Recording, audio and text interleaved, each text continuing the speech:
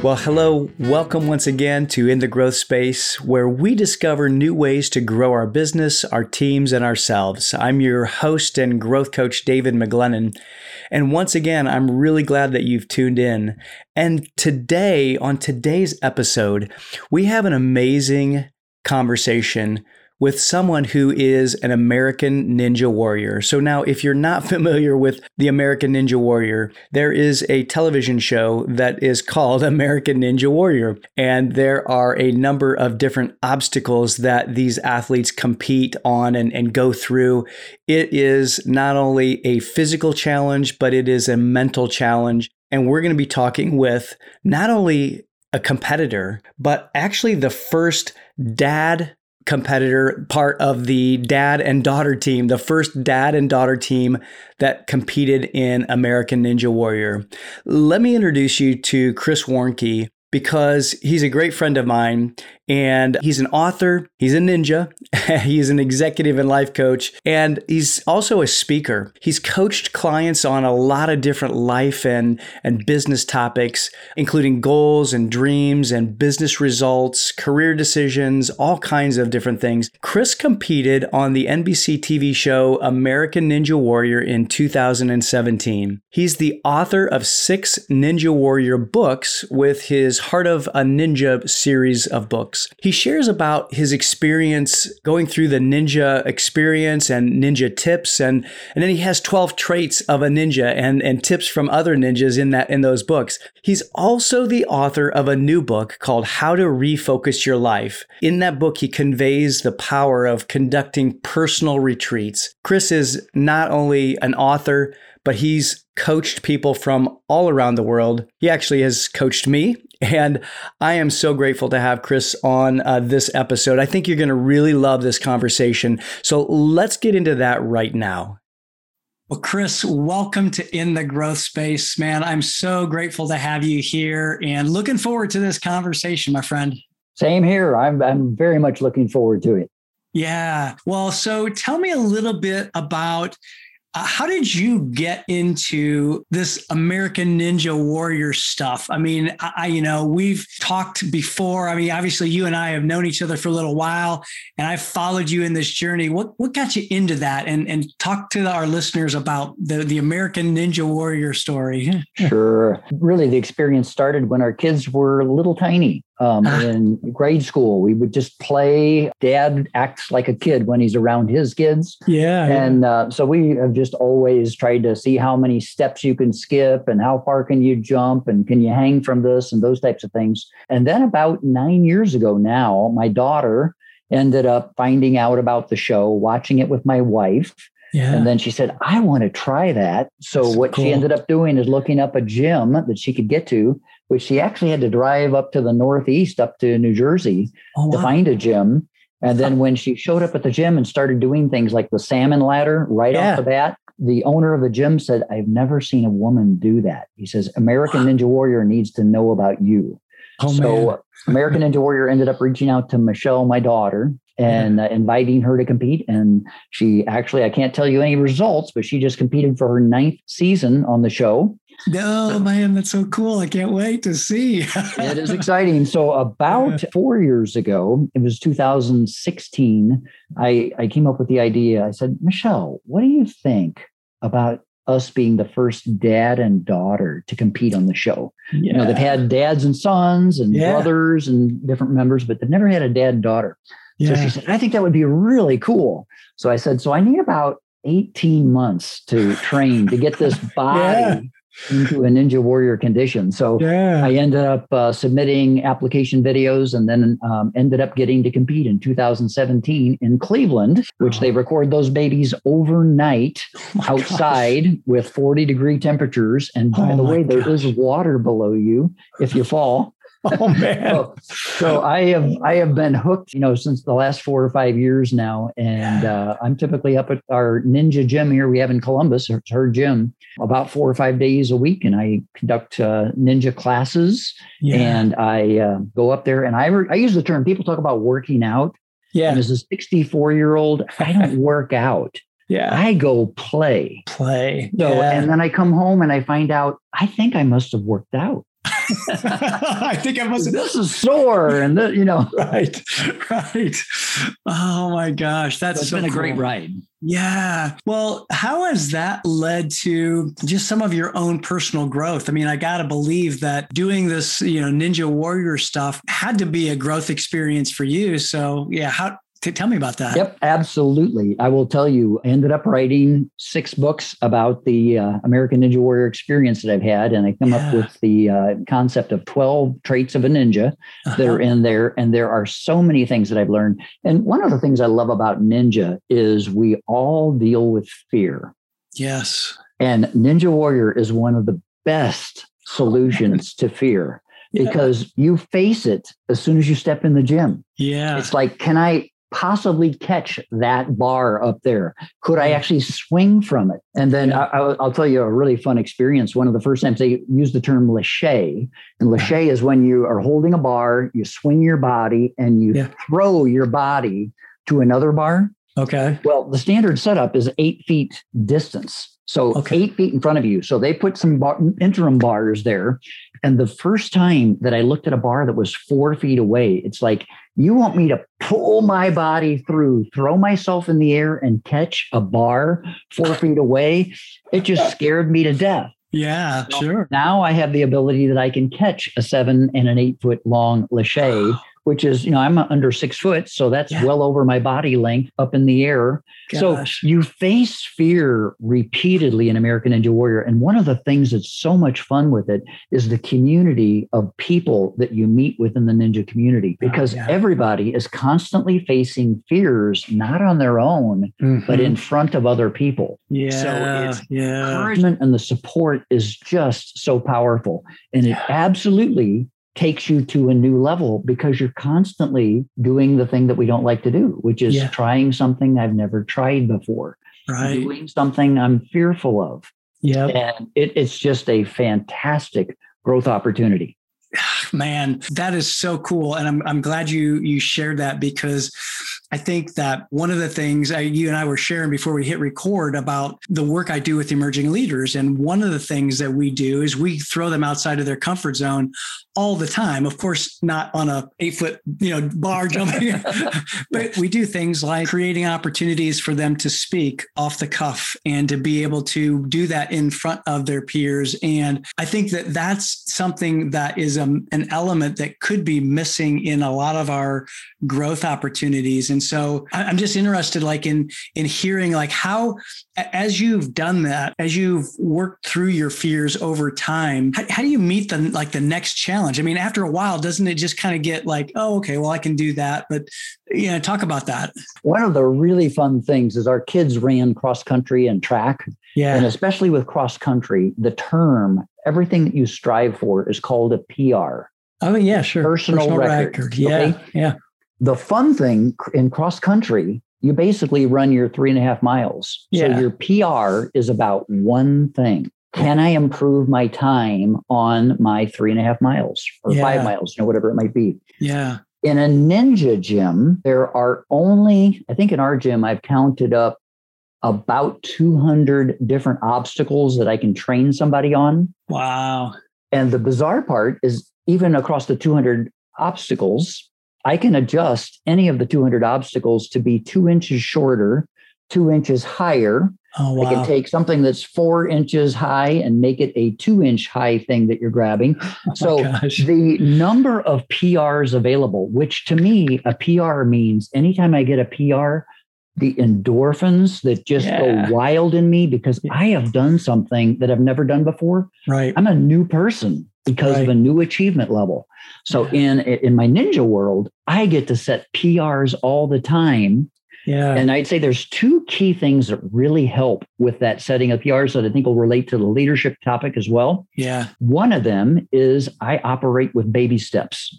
If I can't get something, if I can't reach a bar, if I can't give a speech, can't do whatever, I don't go and commit to an hour-long speech in front of 2,000 people if I can drum that up. Right. I start with a speech to a group of 10 that's 5 minutes long. Yes. And I get some experience. And it's like, I knocked that out of the park. Right. Well, now I'm ready for a group of 50 or 25, Yeah. and I can do a 10-minute speech and prepare for it very well. So continually using baby steps. And then in my mind, the second one is one of the most powerful words in the American English dictionary. And it's the massive 3-letter word, yet. Yet. I knew that's where you're headed. That's awesome. The I love powerful it. word is to take something that you're not able to accomplish, that you're not able to do, and put the word yet at the end of it. And what's really interesting is there's a significant mind adjustment that has to happen for you to verbalize that I can't yet, because we build these stories in our minds that it's like, oh, I could never do that. This is, I did, But it's like, if you can get to the point where you actually say the word yet out loud, you've actually just said, I actually have a door in front of me, the handle's starting to turn. And down the road, when I pull this door open, I'm actually going to step through it. One little sidebar on that, David, just the warped wall, the 14-foot wall that runs the sun up. Oh my gosh. I can now catch the warped wall. That's so cool. But I had to use a lot of yets. It took me almost 2 years of attempts and going through my average of attempts per day and how many times.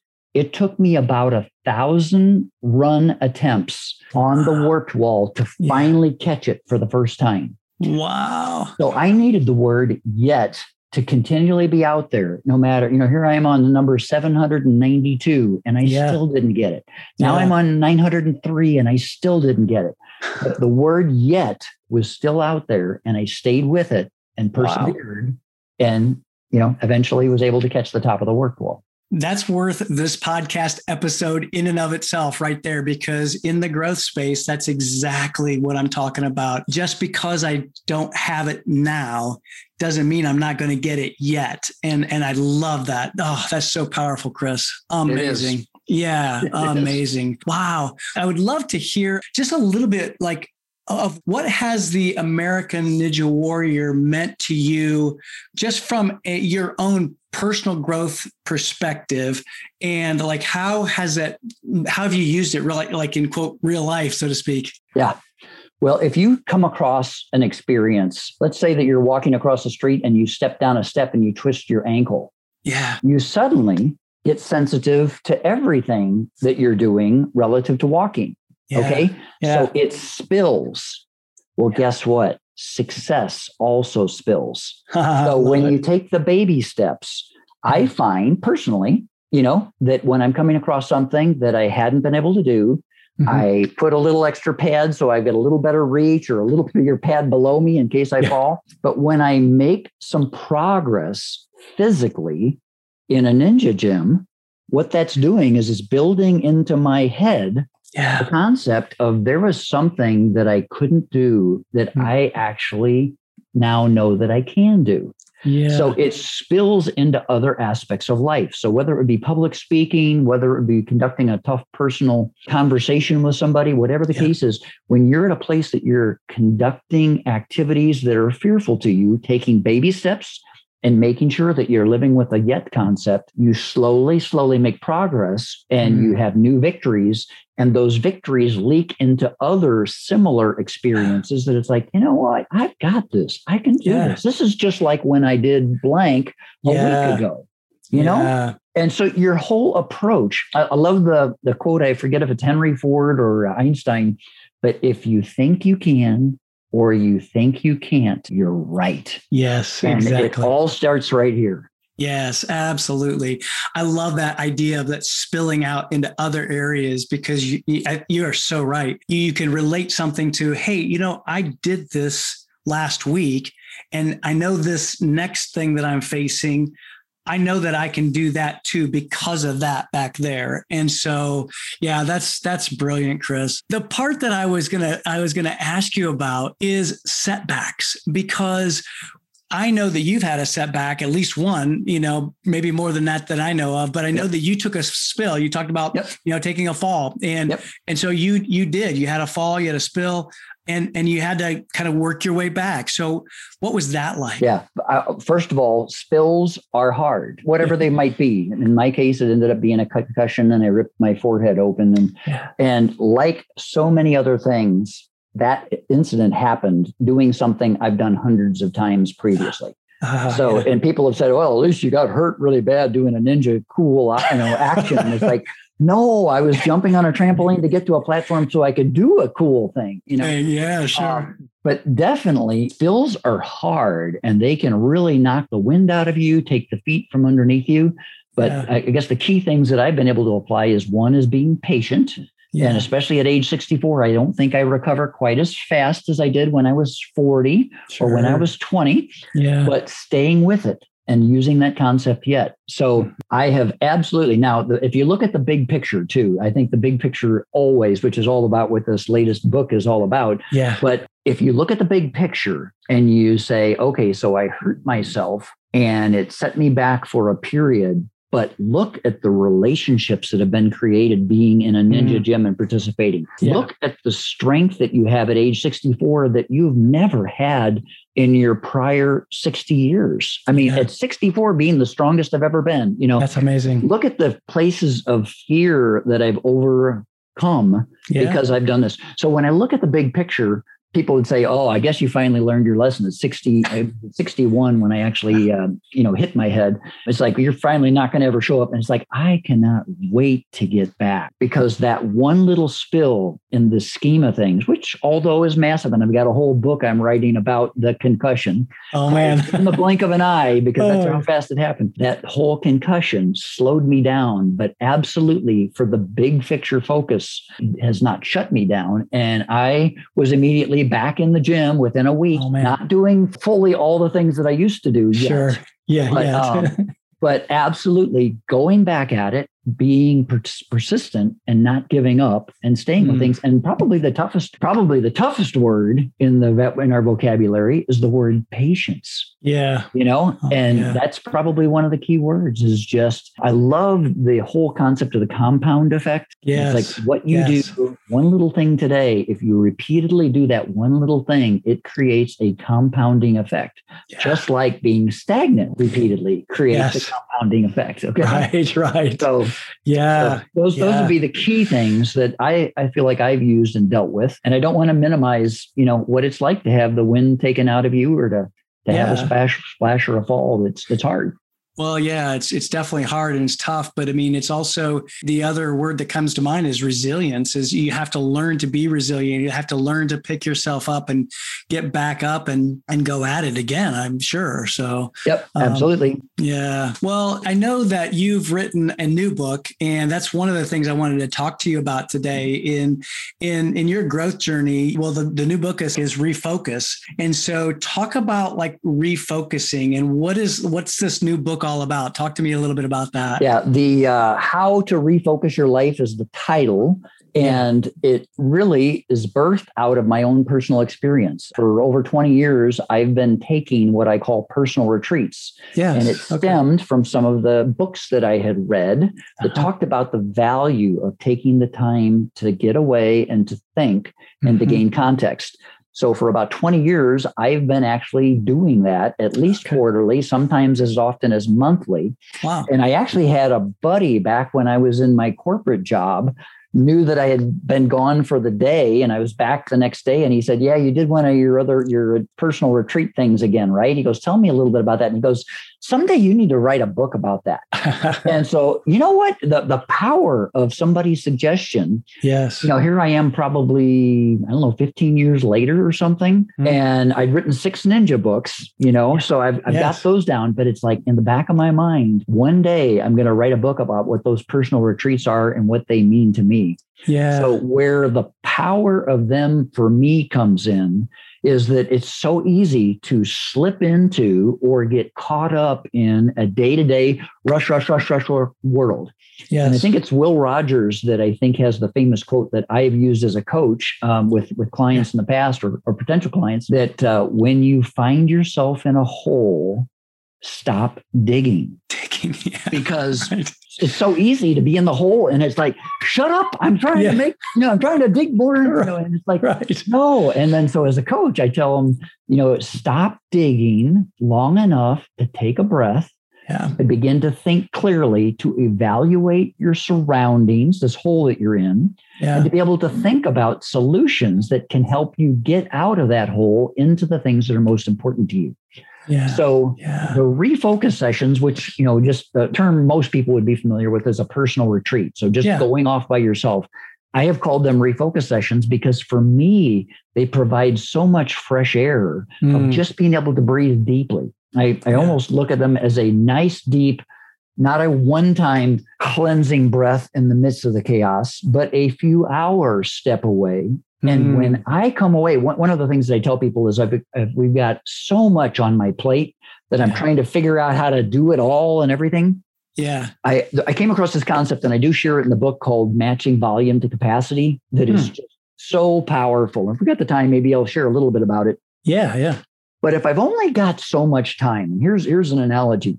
If I've got 3 hours available today to do discretionary things, I've got meetings and other commitments, so those are going to happen, but I've got 3 hours available. The way that I end my day and feel really good about my day is to know that I did, out of my 37 things on my list, I did the 3 hours of the most important things. Oh, yeah. So these refocus sessions are times that I sit back, evaluate what's going on and what's going well and what's not going well.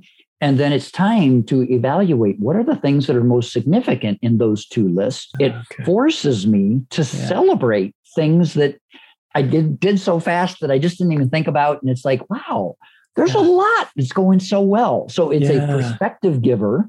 Oh, and then on the things that aren't going so well, I then go through and I prioritize some of the things that were on my not doing so well list.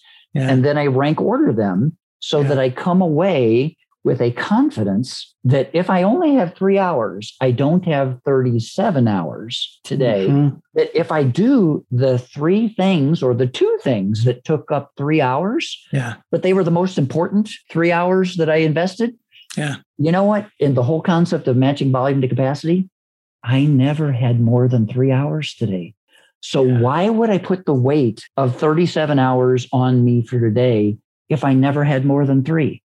So my goal is to understand the 3 hours of the most important things, to sink myself deeply into them, and then come away at the end of the day feeling great, even though 34 things didn't get done. But you know what? The most important things for the capacity that I had did get done. I love that, Chris. It reminds me a lot of the thing that Michael Hyatt shares about the big 3. What are the big 3 things that I need to get done today to feel like I'm going to move forward on the things that are most important? And I love that concept. What do you say, though, to a leader who says, Chris, man, I like the idea of getting away for a retreat. I just don't have time. What do you say to that? My first reaction would be, if you find yourself in a hole, stop digging. It's like, okay, I'll throw a couple more shovels into the hole that you're in, and you can just work harder and harder and harder and kind of stay in the same place. The way that we make an adjustment is by stepping back and taking a look at what's really going on. I've got a variety of analogies that I share in the book, but I'll share another one that I think is a really cool one. And if you think about on the road, if you're driving, if you're intense, you're driving, you're going somewhere, you're looking ahead and you're focused, on what you're trying to do. And then you go to pass somebody, that's great. As long as there's not somebody in the lane to your left that's also passing you or sitting over there. So if you don't take the time to see context and you don't get away from the intense focus, I'm making such great progress on this thing, then you don't have the big picture to make wise choices. You need to stop, check the rearview mirror, check the left mirror, maybe even do the head check. And so, there was a cart.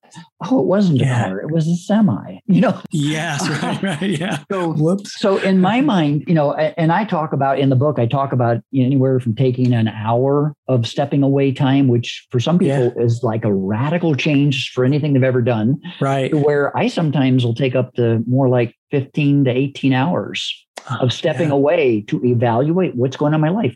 And the reality is when you take the time to make that assessment, look at what's going on and what's going well and not going well, get to make intentional big picture choices as opposed to responding to the urgent. And when you have that context, again, I breathe deeper and easier, and my confidence in what I am spending the time doing is so much higher. Mm-hmm. And I think we can put so high value on every one of the things in our 37 list of to-dos that we don't ever take the time. And everybody's heard this comment, but I have to share it. Yeah. When everything's important or a priority, nothing is a priority. Yeah. So the refocus times are all about making sure that you're intentional about determining priorities and making choices that best support who you want to be and what you want to accomplish. Yeah. And if some things have to suffer in order for you to be able to make intentional progress on the most important things, I can tell you as a coach, I'd say, let them suffer. And most of them aren't going to suffer forever. Right. They might just get delayed a little bit. And I'll tell you what, if I let something that's not as important slide and somebody gets frustrated, but I'm confident that the things that I did get done were the most important things, they can yell all they want. I'm living and I'm sleeping in peace. Right. Because I did the most important things for the true capacity that I have. Yep. So that identifying your capacity is another massive just eye opener when people start to evaluate, not just say it's another day. It's 24 hours. It's like, no. Figure out what your true capacity is today and work to fill your capacity. Don't take the weight of all 37 things on you. It'll impact your ability to be productive with whatever you are working on. Yeah. It's got the weight of the 37 on you. Take the first one and get it done. Then the second and maybe the third. Yeah, for sure. How do you measure that capacity? Like understand, like what's my capacity? Do I have the capacity to do 5 things? Do they have the, maybe not 37 things, but do I have capacity to do 10 or just 3? Here's the process that I use and that I describe. Yeah. First, I look at my schedule for the day. Yeah. Okay. So being a retired guy, I make certain choices. It's like, I'm not going to do a whole lot of things in significant evenings. So I look at my day and I look at how early I'm going to get up and how late I'm going to cut off working. I look at my commitments in between there that I want to make. And then I I select the number of hours of time I'm willing to invest on progress on important things today. Okay. So the first thing is to identify your hour availability. Then I take my list of 37 things, and because it's 37, and it's going to take forever to go through and prioritize all those, I'm going to group them into A's, B's, and C's. And I'm going to probably use general mindset of what's important and what needs to get done soon that is important, as opposed to just urgent things that really didn't need to get done. Yeah. So I'm going to A, B, and C, my group of 37 things. Then I'm going to start with my list of 30s of my A's, and I'm going to start to rank order the A's. Yeah. What is the most important? What's the highest return on my investment? Okay. Yeah. Then I take my first item, whatever my first item is, and I look at it and I say, to get this done, what is my guesstimate on how long it'll take me to get item number 1 done? Well, it's been on my to-do list for 3 weeks now, but actually it's about a 5-minute activity if I just focus on it. So I take 5 minutes and I put it in my 3-hour pile, if that's the number of hours.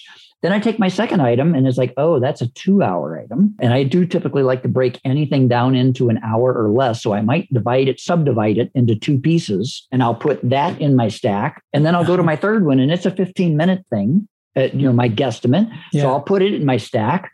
And then I end up having, I forget what my calculations are, maybe a half an hour left. Sure. So I take my next one and it's a half an hour. And so I put it in my stack. I take that list of 5 things and say, for my 3 hours, if I'm productive and I'm focused, generally speaking, I should probably be able to get these 5 done. My other 29 go away. Yeah. And I don't even think, it's like I never had the capacity to get them done today anyway. Why would I put any weight on myself to have to get those done? So then I work through my items 1 through 5. Yeah. And I'll tell you what, the end of the day, when I have finished that stack or that list and I've been able to check those 5 off, yeah, other than feeling like, oh man, I barely made any progress on the mountain, yeah. I'm on the top of the world because for the capacity that I had, I got the most important things done.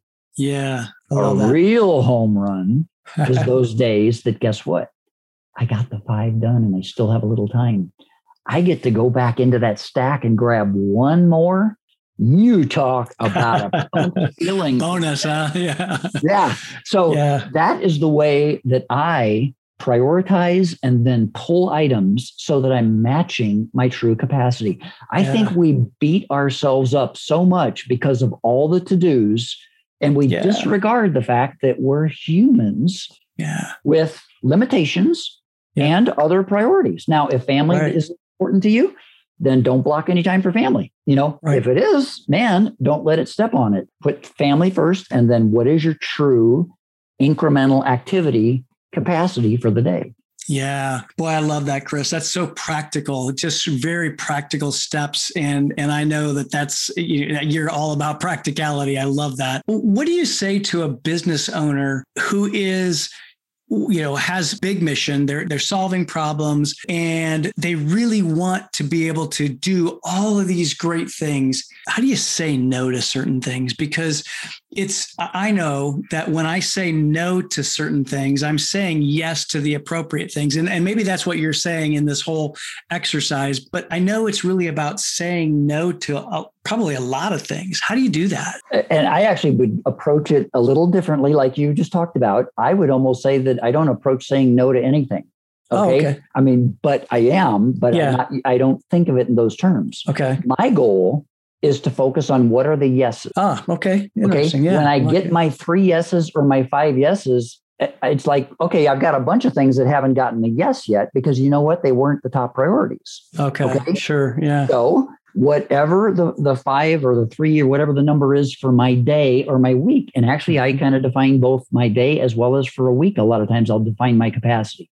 I think it's a 32-hour productivity week, or it's a 15 productivity week. So you'll lay those things out. So if you're constantly focused on the yeses and you're confident that the yeses are truly the most important things, then the rest of the stuff isn't no. It's just, it's not yet ready for a yes. Just not yet. Yeah, so sure. rather than feeling like, oh, that means I'm not going to, it's like, no. Focus on the yes, I am going to's. Yeah. And as long as they're the most important ones, I'm willing to live with the consequences of the other ones that didn't get a yes yet. Yeah, that's a good perspective. I hadn't really thought of it that way. I appreciate you sharing that with me. This idea of a personal retreat, what's like a good rhythm to have somebody think about a retreat, to be able to do this refocusing? Do you have a particular rhythm that you go through? And maybe even talk too about your corporate life, because when you were in corporate life, you say you were doing this back then. Yep. Okay. I absolutely was. So I got buy-in from my wife that I would be taking a day off here and there, and I would be going and doing personal retreats and, using my vacation time to go make sure that I got context. But I talk in the book, I provide 3 levels basically of each of the things. I provide 3 levels of a refocus session. So somebody that's never taken the time to get away and it's like, how do you do this type of thing? I provide an outline for a basic level. And I think I use the terms 5 feet deep, 20 feet deep, and 50 feet deep.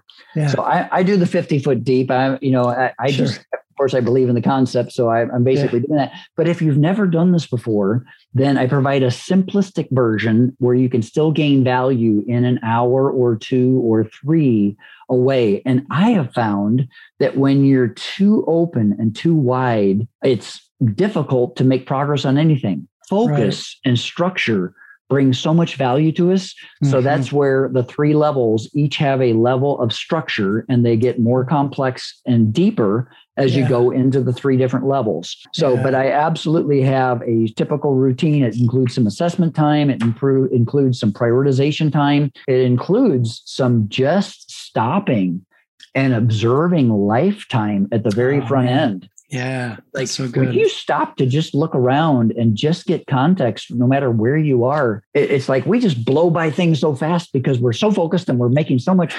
progress. But are we really making it on the right things? And are we confident that it's on the right thing? Yeah. Yeah. That's beautiful. And so what's the importance? So, obviously, being able to kind of stop and look around and enjoy life. But like beyond that, what else? I mean, what else would you say to somebody who, like, if you were trying to kind of quote sell me on taking this retreat, because first of all, I believe in it and I love it. What would you say are some of the benefits? I would start by saying, if you are totally happy with your life, your intention, and your productivity, do not waste your time thinking about what's going on and what's important to you, because apparently you were already living it. You got it. Yeah, right. Okay? You got it down. Yeah. Now, if you're not and you're overwhelmed, stop digging. Yeah. If you've got too many things and too much pressure going on, stop digging. Mm-hmm. Just give it a shot. You don't need my 15 to 18 hours of just really diving into various aspects of my life. Try an hour of just getting away with a blank pad of paper. Again, I provide some good structure in the book. So actually, one of the things I address in the book is like, okay, so you convinced me I'm going to go do this. It's like, I went and I sat for an hour. I got nothing from it. Well, it's like I provide structure so that you've got intentional things to be able to take the time to be able to think through. Because that's really one of the distinctions of the 50-footer is rather than just saying what's going well and what's not going well, I go through various aspects of my life, and I say, okay, so from a physical health standpoint, how am I doing? I say, from a business, from a coaching standpoint, how am I doing? Right. From a relationship with my kids, how am I doing? So I end up doing a little bit more focus rather than just let's see what comes to my mind. Yeah. But if you don't have the time to go into each area and evaluate it and think about it, then it still provides tremendous value to just see what comes to mind with a little less structure, but yet some structure. Yeah. Well, and I would think too, that just being very intentional with your approach to this process and really anybody that wants to be intentional with the way they live their life and living the life on purpose rather than, by default. Right. I think that's one of the things that I would say is so important to do. One of the reasons why it's so important to do this and to be able to really take time out, to be able to think more intentionally about your life in general. Yep. Well, watch a critical basketball game. There's so much pressure. What's the coach do? Yeah. Time out. Yeah. Okay. We're going to just stop everything. Just it's not for the next 2 hours. They get their 30 seconds or 1 minute. Right. Exactly. So it's like, it's not forever. Yeah. And, but it's the same type of thing. Yeah. And I just drool when, they're my favorite times because I come away with context about my life. Yeah. And everything that I'm doing then can be intentional, more on purpose, as opposed to reactionary. For any leader who wants to grow, if they want to do it intentionally, which, let's face it, if you're going to grow, you need to do it intentionally. If you want to do that, then it's time to take a time out, and it's good to take a time out. And my rhythm right now has been like a quarterly focus, and where I take a quarterly review of the previous quarter and a quarterly preview the same day, preview the quarter ahead. But that gives me the ability, the kind of that time out to be able to refresh and to be able to breathe and just go, okay, wow, look, I did some really cool things this last quarter. That was progress, measure my gain, and then look at the quarter ahead and do some planning. But it's really, I think it is all about intentionality, Chris. And that to me, I think that's one of the biggest things that I could say about this process is that being intentional and living your life on purpose rather than, just allowing it to happen and by default. Right. Creating and ensuring the legacy that you want to leave, as opposed to, hey, he was the best reactionary guy that I've ever met. Right. It's just not the reputation that I want to have. No, I want to be the guy that's like, can't believe how much impact and success he had on the important things of life, because he continued to say yes to the most important things. Yeah, absolutely. I think that's so powerful. Tell me, first of all, how do people get a hold of your book? And then how do we, get connected with you? Yep. So the books are available out on Amazon.com. Okay. If you just search Chris Warnke, all 7 of my books, and I've got my 8th book on the way. I love it. My 9th book is on the way as well. Oh my gosh. We've got the next two, hopefully, that they're still going to happen within the year. So, fantastic, man. Yeah, just on Amazon. And then people can find out and gain information from me. I'm at Chris Warnke at gmail.com from an email standpoint. Okay. And also I'm on Facebook as Chris Warnke, Twitter and LinkedIn as Chris Warnke. They can reach out that way. We have a website, welldone-life.com. Okay. And, I'm a guy that just really wants to have a positive impact. Yeah. And David, I don't know if we have time, but I would love to share 2 or 3 things that are just extra tools at the back of the book. I would love it. Yeah, please do. So these are just, I'm going to just little tidbits. So one, we've already talked about matching volume to capacity. So I go into that in the back. Yep. There was a concept I came across a number of years ago. I think I shared this with you even maybe, called writing your last letter. Oh, yes. Which is about literally writing a letter to family if by chance you were to die quickly. Mm-hmm. And you didn't have a chance to say what you want to say. I will tell you, you talk about a powerful mindset and an orientation to write from. Yeah. I go into a little bit about the last letter concept. I do something, I share about my ELM. ELM is called the Easy Love Matrix. It's a little different than you might think. Okay. It's a matrix that you basically take your responsibilities that you're doing and you put them into a 4-box matrix. The things that are easy for you to do and hard for you to do. Yeah. The things that you love to do and that you hate to do on the bottom. Okay. And literally you take all of your key responsibilities of your job, of organization you support or whatever, and you dump them. Where does that activity fall? Okay. I've used that for myself to figure out ways, both personally and with my boss, to be able to move things that don't come as naturally to me, or I just hate doing them, to somebody that has a bent that way. Because we're all different. We all have unique skills and sets. I've also used them as a team. So I've had all of my direct reports complete them. And then I worked one-on-one with each of the direct reports to find things that they don't do as well, so that I can move them to somebody else on my team that actually has that same type of thing up in their love and easy to do mode. And you talk about supporting your staff and becoming more productive. So the ELM is covered in there. I absolutely share my journaling process that I do. So many people have tried journaling like I had in the past and have not been able to stay with it. So I've got 3 levels of journaling that you can do. Cool. If you've tried it and it hasn't worked in the past, that I think can be really, really powerful. I've got an energy management matrix talking about what are you doing to generate energy within your life, and what are you doing to leverage the energy that you do have? Because I'm absolutely of the mind that far more important than time management is energy management, because not all minutes are created equal. It's so true.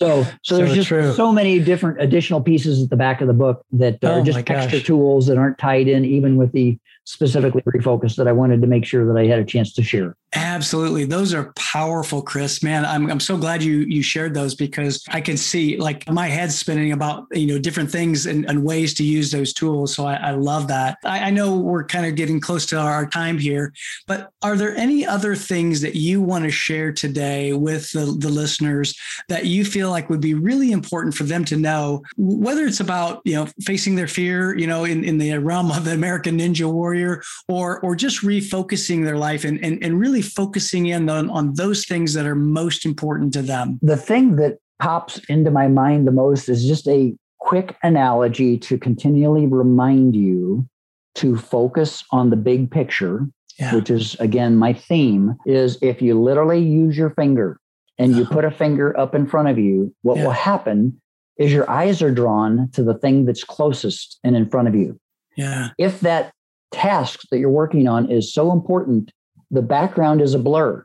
Yeah. Unless we intentionally take our focus just for a little while off of that detail and look beyond the finger and see the big picture, we miss the entire context. One analogy that I love is some of us don't have one thing that was going on. Guess what?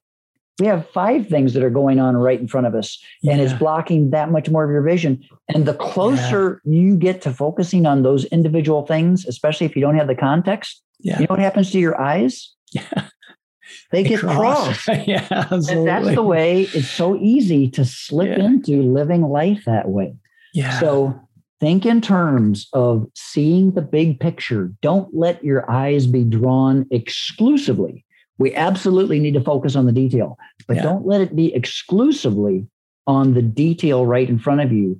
Make sure that you look beyond and see the big picture.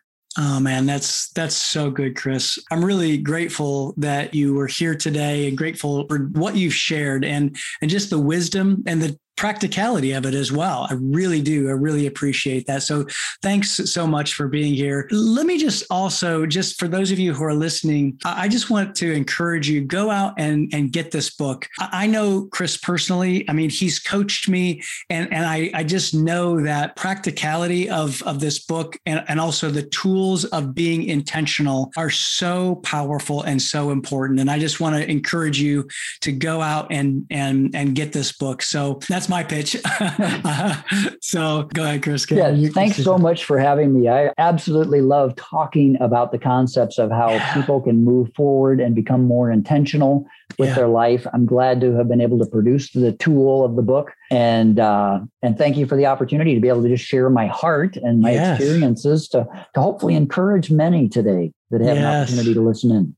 Yes, absolutely. Well, thank you, Chris. And can't wait for those other books that are coming out too. So you're really being prolific in your protirement. So well, the goal is 20 by the age of 70. So I've got 6 more years to finish out. 7 done, 8 is on the way. So got about 12 more to go. Well, you got your work cut out for you, man. Thanks again, my friend. Thank you for being here.